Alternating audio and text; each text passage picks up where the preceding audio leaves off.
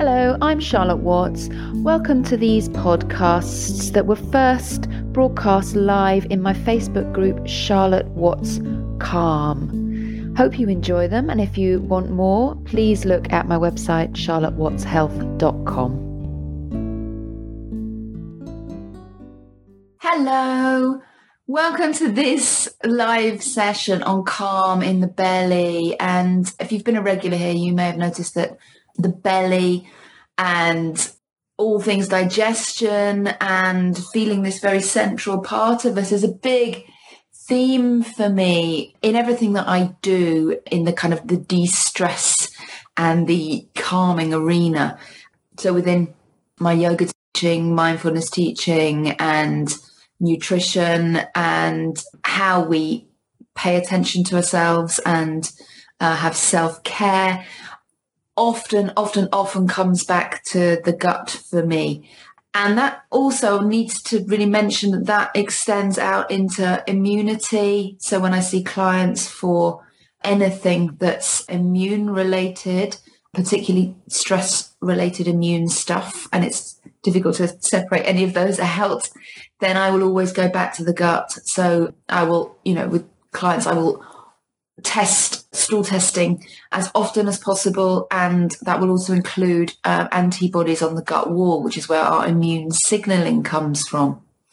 So I called this session Calm in the Belly because it is that sense, if we can allow everything in this central region, this belly region, and the belly is a really kind of, it's a nice non-specific, non-anatomical term to use that really just denotes that people know what you mean by belly. It's a central part. It's this place in your abdomen. So it doesn't necessarily separate out into digestion, into, the abdominal muscles, into, people use the word core. We know in a more instinctive, emotional level that this is our belly. This is our place where we might bring our hands to if we feel that we need comfort, that we might automatically come to protect if we feel under threat in any way. So finding calm in this place is what allows us to feel calm in a ripple out effect into the whole body. And the repercussions of that are immense. So if we look at our belly in the sense of this is where our digestion takes place. Obviously, that's between the whole mouth to anus root. But a lot of the stuff that we feel kind of really churning, the big stuff and the stuff in the large intestine in particular, feels like it's lower down. It's kind of in the root part of us. And digestion relies on us being calm and our whole nervous system coming into calm. So the digestive tract is innervated by the parasympathetic nervous system. It's called the rest and digest nervous system. So ideally, we would be sitting, eating, chewing in a state of great calm, but also that can mean we're pack animals. So in a much more traditional sense, we would eat with the tribe, with the crowd. There might be laughter, there might be chat, but we would feel relaxed in that way that we'd feel safe and kind of cohesive with our family or our tribe. So when that's lost or not available to us, then we often feel that we're maybe missing out on that, and that relax and release in the belly in a wider social sense and in a very real sense of digesting a meal can be hampered. And it's often like, I love eating. I've just come back from retreat where we get to, you make a little family, a little tribe for a week, and you get to all eat your meals together. And I absolutely love that. And I am an introvert. I need to spend time on my own, but I do feel that having that lovely meal situation with that temporary tribe, if you like, is very, very calming, very nourishing in itself. And it does support our ability to nourish ourselves. So that kind of brings us back to the role that the gut plays in terms of a barrier, in terms of immunity. And like the barrier of our skin, we can see quite clearly where the outside world is, what is outside our skin, and what is inside. So we know where our external is. We don't always feel, particularly if there's trauma in our system or we feel dissociated or very stressed. Sometimes our boundaries can feel be difficult to feel our boundaries. But if we place our hands on us, then that can help us just get a connection with seeing, okay, that's where there's that barrier, that surface barrier. And inside that, that's my internal. And outside that, that's my external. But we also have what is often referred to as an aura, but is also part of our proprioception. It's a sense of how we move through the world. And that's also the subtle body in yoga, which is about 12 fingers outside of us. So it's a sense of personal space. You know when someone's like too close to your personal space or kind of getting like, up in your business, as it were, and it feels uncomfortable.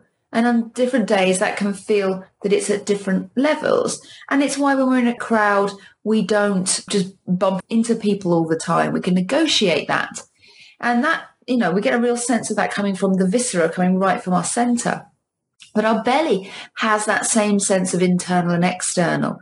And technically, when something enters your mouth, it doesn't actually enter your body unless it goes across the gut wall and into your bloodstream.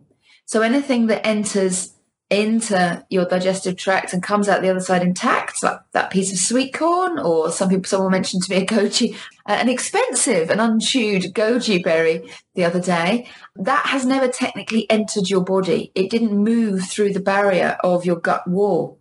And just like that internal, external on the skin, our gut is working out whether we let things in or we don't. So the idea is that gut wall lets through things that are nourishing, so vitamins, minerals, the macronutrients, all broken down ideally into their constituent parts, and that can move in those parts into the body, into the bloodstream, or what to not let through. So things that are deemed harmful, not needed, less than healthy, do not enter and go straight out and are carried out into the bulk of the stool. So that includes bacteria that we might need in the gut that has died and needs to be removed. It's how we regulate things like cholesterol, used hormones. Those come through from the bloodstream into the gut wall, and then hopefully not reabsorbed back in. So this is kind of part of the issue with constipation, is that we can absorb things that are unwanted because the stool sits around in the transverse colon, and things have more of an opportunity to go back into the bloodstream when we wanted to eliminate them. So that barrier is just as our skin is. It's, has a clear sense of internal and external. And it's when these get confused that we can have an overload, an overwhelm in immunity. If our gut wall is not able to heal fully, like too much stress and not that rest and digest tone that allows the gut wall to heal, we can get junctions between cell walls, and larger particles of food can go into the bloodstream. So it's not that they're necessarily unhealthy, but this is the root of food intolerances. Combination of food not chewed fully, not chewed in a calm state, and not full healing on the gut wall allowed to happen can allow larger particles of food through. And once they're larger particles, they can be seen as an issue for the digestive, for the immune system, and they can be reacted to. And this is kind of the basis of intolerance. So our gut is doing the same kind of constant decision making. It's not cognitive, conscious decision making, but it's nevertheless a process of, do we let things in or do we not?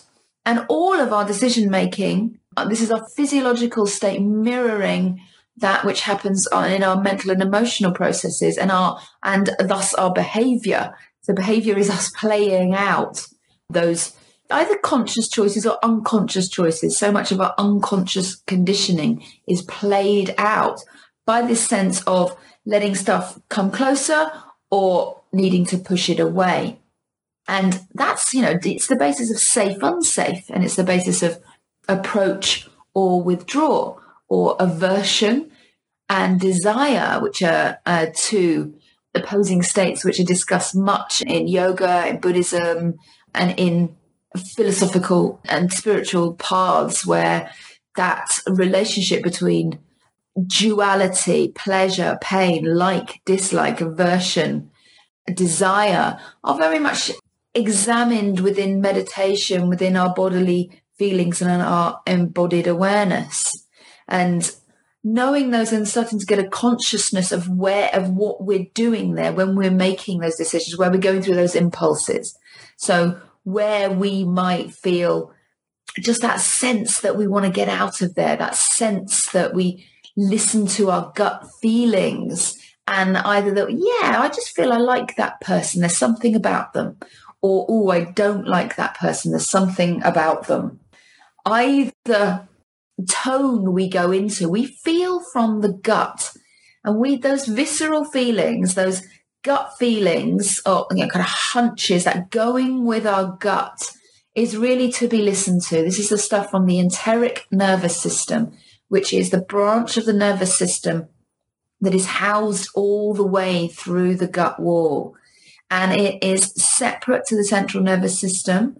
So it is like a closed loop, and it can make decisions, again, not cognitive decisions, but it can learn and make decisions and have memory based on what are called somatic markers. So impressions that we lay down in the gut that are relayed back to the brain, which then give us a map of how to respond. Now, not all of those responses are going to be logical, rational, many of them not, and not all of them wanted. So we might be really playing out strategies from our childhood, things that just got us through, or, someone reminding us of someone, situations reminding us of something. So, for instance, if we get on a bus and we had a bad experience on a bus, we might lay down a somatic marker that buses are not safe. And when we get onto them, we want to get off. And then our behavior might make us choose to get the train next time. So you can see how gut feelings can start to lay down patterns of behavior. The more we can become conscious of those, the more we can make conscious choices, and the more we can start to really unravel how we feel about things, why, and even make that choice to find new patterns, new paths. And all of this starts in the belly. Now, the more calm and connection we have in the belly, the more space and choice we start to have about those decisions. So we're not just responding from impulse. So this is old brain stuff. This unconscious conditioning is old brain stuff. So it's not necessarily, the new brain, our modern brain, if you like, our neo-mammalian brain at the front. There's a gap that we can have between the old brain knee-jerk response and actually having the consciousness to go, okay, I did get on a bus once. It wasn't a pleasant experience, but that isn't happening now. This isn't here right now. And I can make a choice and I can try this again, and maybe I can have a different experience which lays down a new pathway and a new set of conditionings. So the more we can start to be in touch with those, what we would call reactions rather than responses, the more we can start to feel that we move through life with space. And those instincts in the belly are to be listened to. And I'm certainly not talking here about cutting those off and thinking our way through them, because that is known to not be a path where we feel that real visceral safety. We need to have a feeling of safety in the body to be able to start to get new patterns. So it's not enough to just think our way through this and go, well, it doesn't make any sense that I'm scared of getting on a bus because I was once, and I will just override it. If you haven't really planted that, I feel safe in the belly, and you have that conscious bodily awareness, then there's always a little niggle in the body that, yeah, but you're not listening to those gut feelings, those visceral signs and that visceral communication.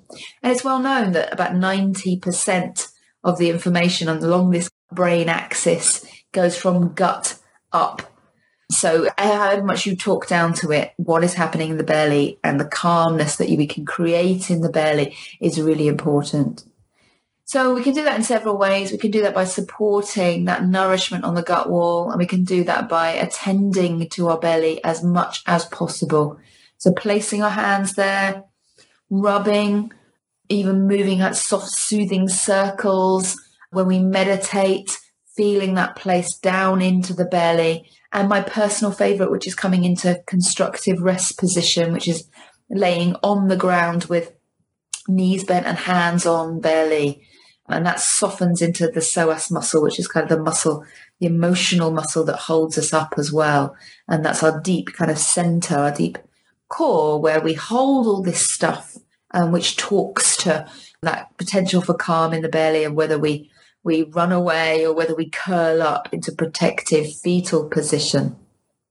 So whatever it is, however route we come to that makes us feel that we are calm deep down, we have that connection in the belly, helps ripple through into our health, into our behavior, and into the ability we feel to connect and attune with our lives and really start to settle into being able to feel consciously aware of our responses and start to feel that we're living life in a way that is really true, that there's true feelings felt in the belly.